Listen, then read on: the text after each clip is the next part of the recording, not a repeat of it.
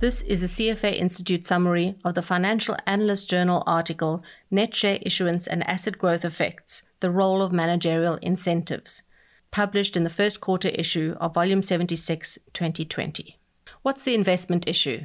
Considerable evidence shows that the stocks of companies that aggressively raise capital or spend vigorously to expand underperform their peers.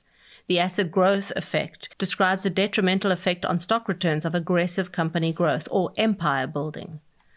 The net share issuance effect describes the negative effect on stock returns of aggressively raising external capital by issuing more shares. Less clear is whether capital raising and spending are related to managerial incentives. Equity incentives such as stock ownership options and restricted shares increase the sensitivity of top executives' wealth to their company's share price.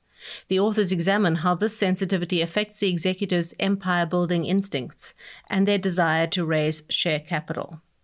This article takes a fresh look at how net share issuance and total asset growth predict stock returns, refined by considering the extent to which top executives are exposed to changes in their company's stock prices through their share incentives. The authors measure managerial equity incentives by calculating the sensitivity of the top 5 executives' wealth based on stock ownership options and restricted shares to a 1% change in the company's share price. To determine the effects of managerial incentives, the authors create stock portfolios sorted by net share issuance, NSI, and asset growth, AG. Returns of the high NSI companies are compared with those of their low NSI peers, and the authors refine the results by considering the level of executive equity incentives. Similarly, the performance of high and low AG companies is compared and cross-referenced to managerial incentives. The authors report returns from long-short portfolios based on these factors, taking into account transaction costs and other common equity factors. What are the findings? The authors find that low net share issuance companies produce excess returns for firms with the most highly incentivized executives.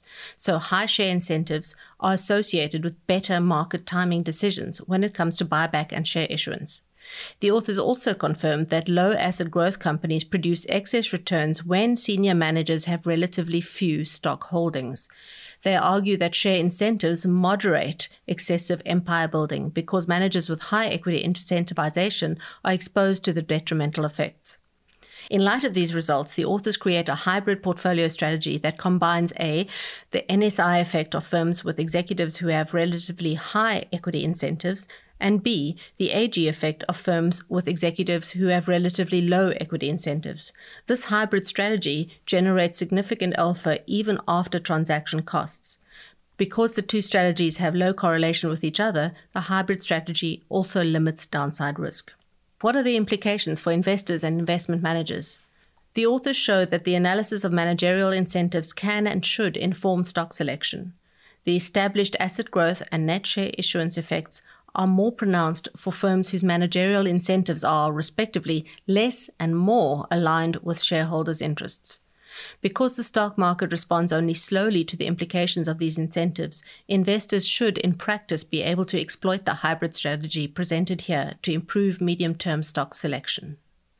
That was a summary of the Financial Analyst Journal article, Net Share Issuance and Asset Growth Effects, the Role of Managerial Incentives, published in the first quarter issue of Volume 76. You can find the text of this summary on cfainstitute.org with links to the original article.